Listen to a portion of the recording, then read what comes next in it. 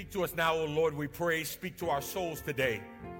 For this is why we've come, dear Lord. We're ready for your word. Your word is a lamp unto our feet and a light unto our pathway. Heaven and earth will pass, but your word, God, will forever last. We're ready for your word.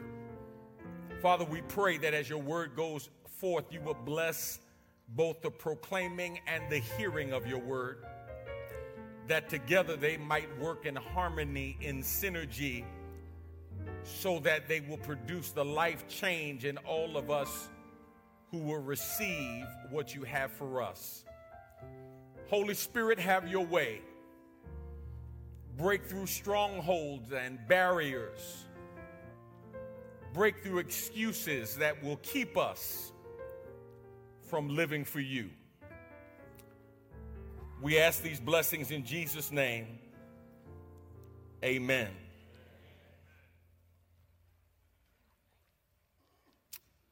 So according to legend, this figure was given birth to early in the 19th century, around 1812 or so, during the War of 1812. There was a gentleman by the name of Samuel Wilson from Troy, New York, who was a businessman, and one of the things he did was produce food. And he was given a contract to provide meat for U.S. soldiers during the War of 1812. And he would stamp all of the meat U.S. in order to identify that it was for the U.S. troops, so they knew where to deliver it. Samuel Wilson, as he grew older, was called Uncle Sam.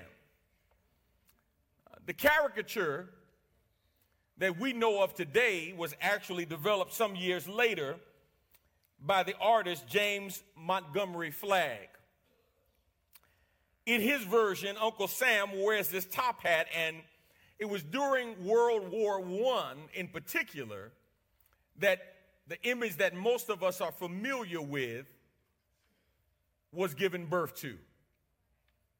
Uncle Sam pointing, saying, "I want you." Uncle Sam, U.S., representing the U.S. government.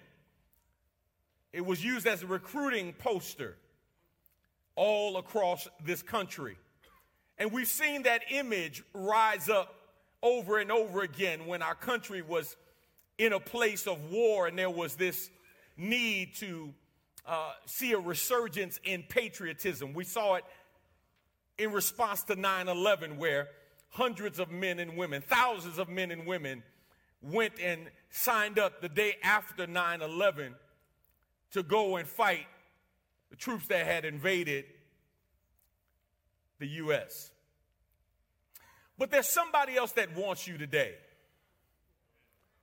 Even more ominous than that finger of that kind of thin, frail old man pointing at you is the Jehovistic finger of God. Because just like Uncle Sam wanted men and women back in the day, God wants you today. Now you say, God wants me to do what? God wants you to make a commitment to fulfill every potential that God has placed within you. God wants you to do what he has assigned you to do, because God understands that your ultimate fulfillment in life is not going to be found in getting stuff, but it's going to be found in being used by God in the maximum way possible.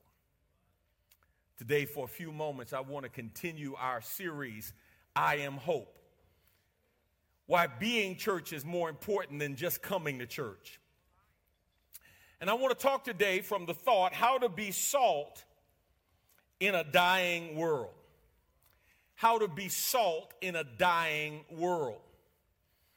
I want you to think for a moment about what it is that God wants you to do and the opportunities that God gives you to make a difference in the world. Not the church in general, not your membership, not your family. Now, what does God want you to do individually to help make a difference in this world? If you have your outlines, would you say amen? If you need an outline, raise your hand and the ushers will get one to you. Now, our foundational text today is Matthew chapter 5, verse 13. It is part of that larger series of lessons called the Sermon on the Mount, the teachings of Jesus regarding our attitudes, the Beatitudes, and how we are to live and how we are to act, how we are to interact with one another. But for Jesus, he makes a shift here in verse 13, and I want you to write this down. The Lord wants you to understand the power of your presence. Everybody, write that down for yourself. The power of your presence, or write down the power of my presence. You see, I submit to you today that most of us overvalue other people and undervalue ourselves when we talk about the importance of our presence. Many of you can remember back to those people who were patriarchs and matriarchs of your family, Mud Deer and Big Mama and Big Papa and Big Daddy and all of those that we looked up to, Uncle Buck and everybody else, right? And when we looked up to them, we saw them as people who made a difference. And when they walked in the house, their presence mattered. And what you have failed to really grasp is that time has positioned you to become like those you once looked up to. That you have become Big Mama. Even though you want to call yourself Go-Go and Gaga and all that stuff, you as Big Mama as they come. That you have become Big Annie. You have become Big Daddy. That's what you have become for those who are now looking up to you. And the question is, will you be who God created you to be, and will you be who time has positioned you to become? Here's the first thing. Number one, you've been chosen by the Lord and to be salt. You've been chosen by the Lord and to be salt. God has chosen you, and God has chosen you to be salt. If Matthew chapter 5, verse 13, you are the salt of the earth. In the ancient world, salt was highly valued. The Greeks called salt divine. The Romans said there were only two things that were useful in the world: sun and salt. As a matter of fact, when you met somebody and they were really good people, you would say they were the salt of the earth. There was a time that salt was worth more than gold in terms of its value and its usefulness. Jesus says you are the salt. Indicative mood, present tense, active voice, right now. Not that you are to become the salt. Not that God is waiting for you to grow up in the salt. He says, no, you are salt. When you come to know Jesus Christ as your Savior, you are salt. That's who you are. And God has an expectation for salt. Look at A. You are to be a person of purity. You are to be a person of purity. Salt was always connected with purity because salt was used to cleanse. Salt was used to purify.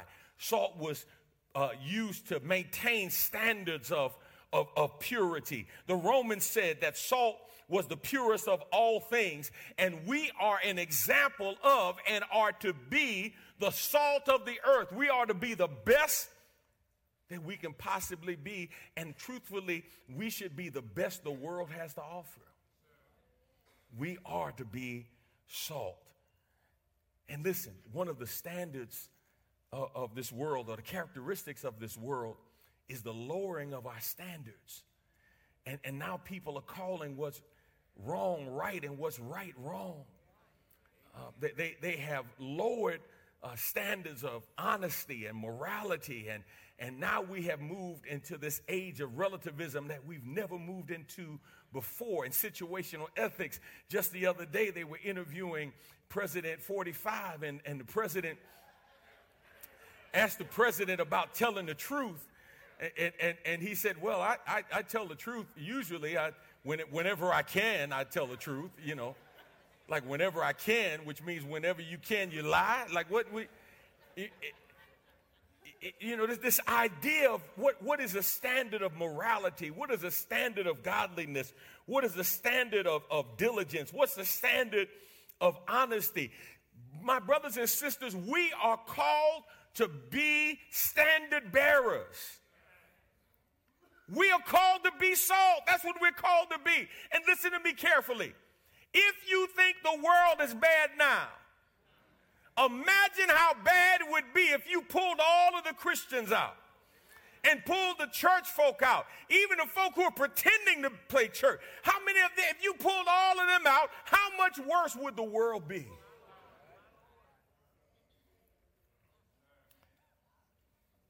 But watch B. You are to be a person who preserves. You are to be a person who preserves. In the ancient world, salt was one of the commonest preservatives. It was used to keep things from going bad, keep things from spoiling, keep things from rotting. Even now, if you, for example, get some meat and you season it up and you salt it up real good and put it in the refrigerator, it'll last so much longer than if you just leave it in the cellophane. Because salt preserves, salt keeps. I can remember when we had hog killing time in the fall of the year, and inevitably when you would kill hogs and you would kill cattle, etc., you had more meat than you had refrigerator and freezer space for. And you would always bless the neighbors with, meat and hams and shoulders, etc. But what was left, when you ran out of refrigerator and freezer space, you had to figure out a way to keep it from going bad.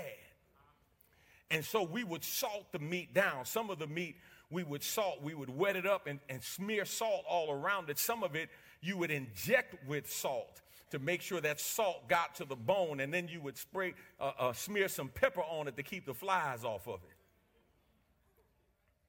And that salt would keep the meat from going bad. My brothers and my sisters, listen. You and I, as salt, we are a preserving agent. We should keep our households from going bad. We should keep situations from going bad. We should keep things on our job from going bad. And if you think they bad now, boy, look here, if you wasn't there, it would be so much worse. We are to be a preserving agent. Look at C. You are to be a person who adds positiveness to make the world better. You are a person who's supposed to add positiveness to make the world better. Arguably, the greatest and most obvious quality of salt is that salt gives flavor to things. Salt makes things taste better. The tragedy is, even though we have been deemed to be salt, many of us don't make the world better. We make people bitter.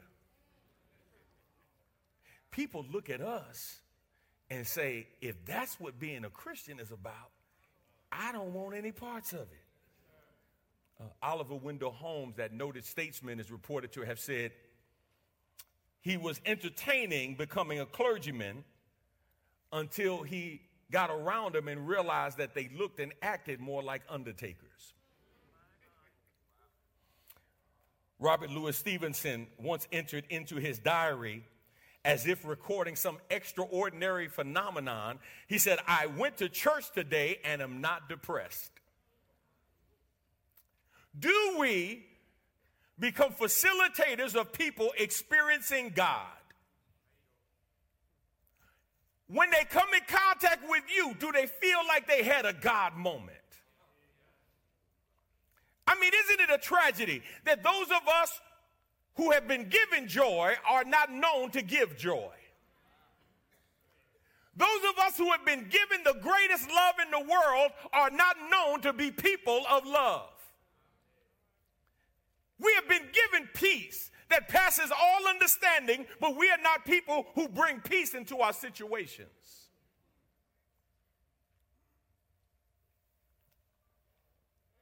Jesus says, there's no other salt than you, because you are the salt. Look at Mark 9, verse 50. Salt is good, but if the salt has lost its saltiness, how will you make it salty again? Have salt in yourselves and be at peace with one another. Colossians 4:6, let's read it together.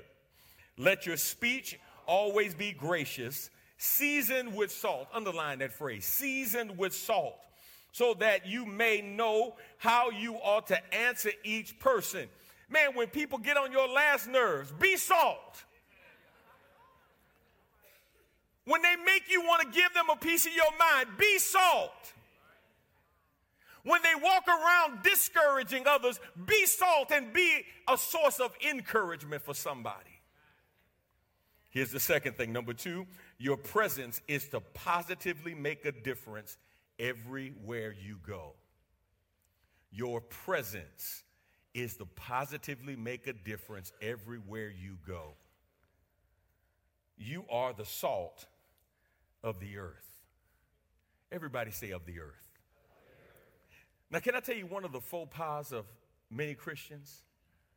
We believe that we have been saved singularly to make it to heaven. Songs that we sing about getting to heaven, walking around heaven, finding our loved ones in heaven, singing in heaven, going to meet Jesus in heaven.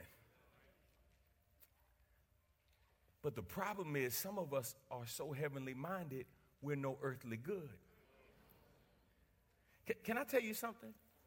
If God didn't need you to be salt on earth, that means when you got saved, he should have just killed you and taken you to heaven right away. No, I mean, why leave you on earth? If you're not going to do anything on earth, why leave you here?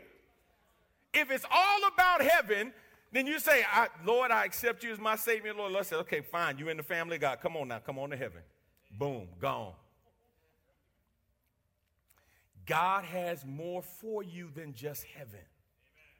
God has a job for you to do on earth. Listen to me carefully. Your mission is to be the salt of the earth, not the salt of the church, the salt of the earth. Can I tell you one of the biggest problems we have in the church? Not you, but the person next to you. Can I tell you the biggest problem they have? They busy trying to out-salt somebody else in the salt shaker. My salt is better than your salt. My salt crystals are bigger than your salt crystals, right? My salt is spread out in the church more than your salt. No. You are the salt of the earth. Don't be bragging about how much salt you are in the salt shaker. Salt in the salt shaker does us no good. The salt has to get out in the world, making a difference on those who are around you and those you come in contact with. That's the power of salt. Salt affects everything it comes in contact with. And God says, I need you to be salt. See, your place of ministry is not the church. Your place of ministry is the world. And if anything, we just come back here for a pit stop, to refuel, to go back out and be salt where God gives us an opportunity to be salt. Jesus says you make a difference when you live as salt. Look at Acts 1:8. But you will receive power when the Holy Spirit has come upon you, and you will be my witnesses in Jerusalem and in all Judea and to the end of the earth. You will be witnesses in Jerusalem. You should be salt in Jerusalem where people know you. You should be salt in Judea where they don't know you. You should be salt in Samaria where they don't like you. You should be salt to the ends of the earth where they don't expect you. You have an opportunity to be salt everywhere you go. Look at Ephesians 4:29. Let's read it together. When you talk, don't say anything bad, but say the good things that people need, whatever will help them grow stronger. Then what you say will be a blessing to those who hear you. Say the good things that people need, whatever will make them grow stronger. Here's the third and final thing. Number 3, you must commit to doing all you can while you have the chance. You must commit to doing all you can while you have the chance. Verse 13, you are the salt of the earth, but if salt has lost its taste, how shall its saltiness be restored? It is no longer good for anything except to be thrown out and trampled under people's feet. Jesus refers to the salt losing its taste or becoming bland. He goes on to say when salt stops being salty, it is no longer good for anything. Now, here's what's interesting. Salt, by its nature, by its definition, by its chemical compound, only stops being salty when it stops being salt. In other words, when it stops being sodium chloride, it stops being salt.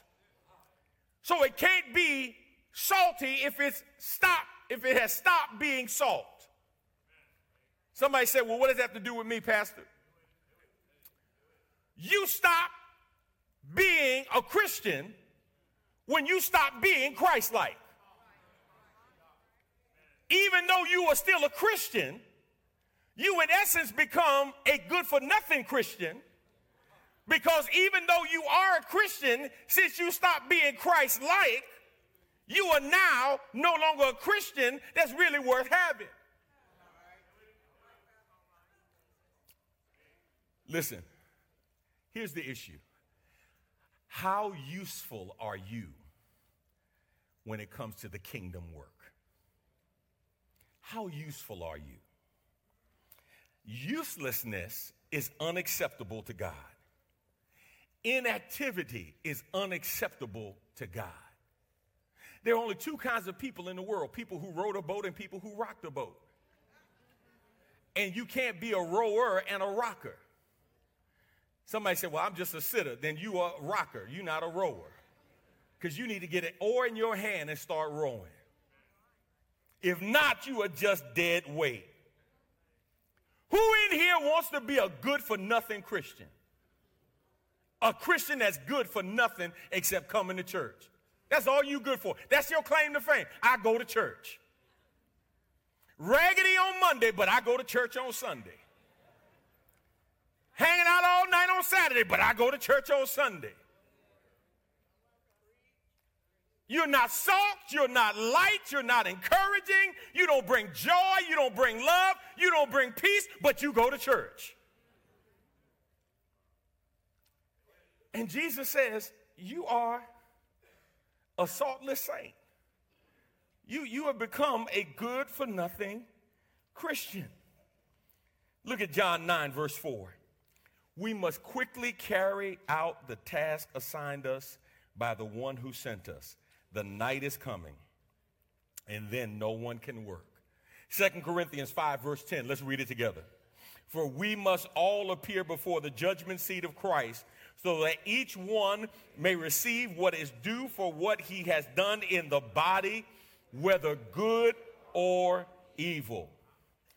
I want to read James chapter 2, verses 19. I'll stop at verse 24. You say you have faith, for you believe that there is one God. Good for you. Even the demons believe this, and they tremble in terror. How foolish. Can't you see that faith without good deeds is useless? Don't you remember that our ancestor Abraham was shown to be right with God by his actions when he offered his son Isaac on the altar? You see, his faith and his actions work together. His actions made his faith complete. And so it happened, just as the scriptures say. Abraham believed God and counted him as righteous because of his faith. He was even called the friend of God. So you see, we are shown to be right with God by what we do, not by faith alone. Let me close by telling you this. There is nothing else and no one who will be the salt of the earth other than you. So the question is, will you be salt? And what kind of salt will you be? Be the best salt you can be. So I get in these moods, man, when I just really love to cook. I always love to eat. Got a gift of consumption, but I get in those moods, man, when I really like to cook, and I feel like I'm channeling like the spirit of my mother and my great-grandmother, right? And so I had this taste for some stuff. I'm not going to tell you what I cook because y'all will be over at the house. Y'all will be like, oh, man. But I mean, them greens with them ham hocks, man, woo, them red beans, boy, look here. Had to put this pork shoulder on, you know what I mean? Marinate that thing 3-4 days. I was like, yes, Lord. So anyway, I'm looking at the recipe, and the recipe called for kosher salt. So, typically I'm one of those people, I'll adjust the recipe, improvise, right? I said, you know what? Okay, kosher salt. I'm going to go get some kosher salt. I don't know why I need kosher salt, why I can't use table salt. I understand why I can't use sea salt, because sea salt doesn't have as high a sodium content. It doesn't taste as salty. I got that. I'm going to go get some kosher salt. So I'm going to go get some kosher salt. I go to the spice aisle in the supermarket to get some kosher salt. And y'all, I haven't seen so much salt in my life. No. Listen, there was kosher salt, there was sea salt, flake salt, smoked salt, seasoned salt, Himalayan pink salt, Hawaiian black salt, pickling salt, rock salt, and table salt. And I'm looking at all of these salts. Now, in my mind, I'm kind of thinking, boy, I wonder if I use some Himalayan pink salt in there, what would that do? What's the difference between Himalayan pink salt and Hawaiian black salt, besides the cost? But here's what I realized. All of those salts had one thing in common. They were all salty.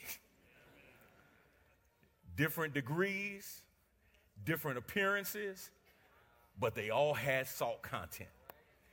And all I'm trying to get somebody to understand is, don't look at somebody else's salt and get mad because your salt doesn't look like their salt, or their salt is not like your salt. Just be the salt that God has created you to be. Be your salt in your neighborhood. Be your salt in your family. Be your salt in your home. Be your salt on your job. Be your salt on your school. Be your salt wherever God has placed you. Because when you're the salt that God has called you to be, wherever he's placed you, that's the salt he needs right there.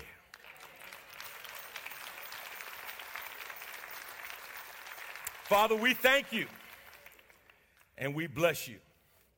God, we know that there will be challenges to being salt. We know, God, that we will come up against discouraging times where to be salt, we would have to be encouraging. Times where people are depressed, where to be salt, we would have to uplift them. People in dark times, we would have to be salt and be light for them. People in chaotic times, God, Our call to be salt will be to bring peace in the midst of that confusion. But God, help us to be salt, to make a commitment to leave every situation and circumstance better than when we found it. To leave people better instead of battered and bitter because we've been there. Help us to be encouraging. Help us to be loving. Help us to be the kind of salt that you have created us to be, to make a difference in the world that we live. We love you and we ask your blessings in Jesus' name. Amen.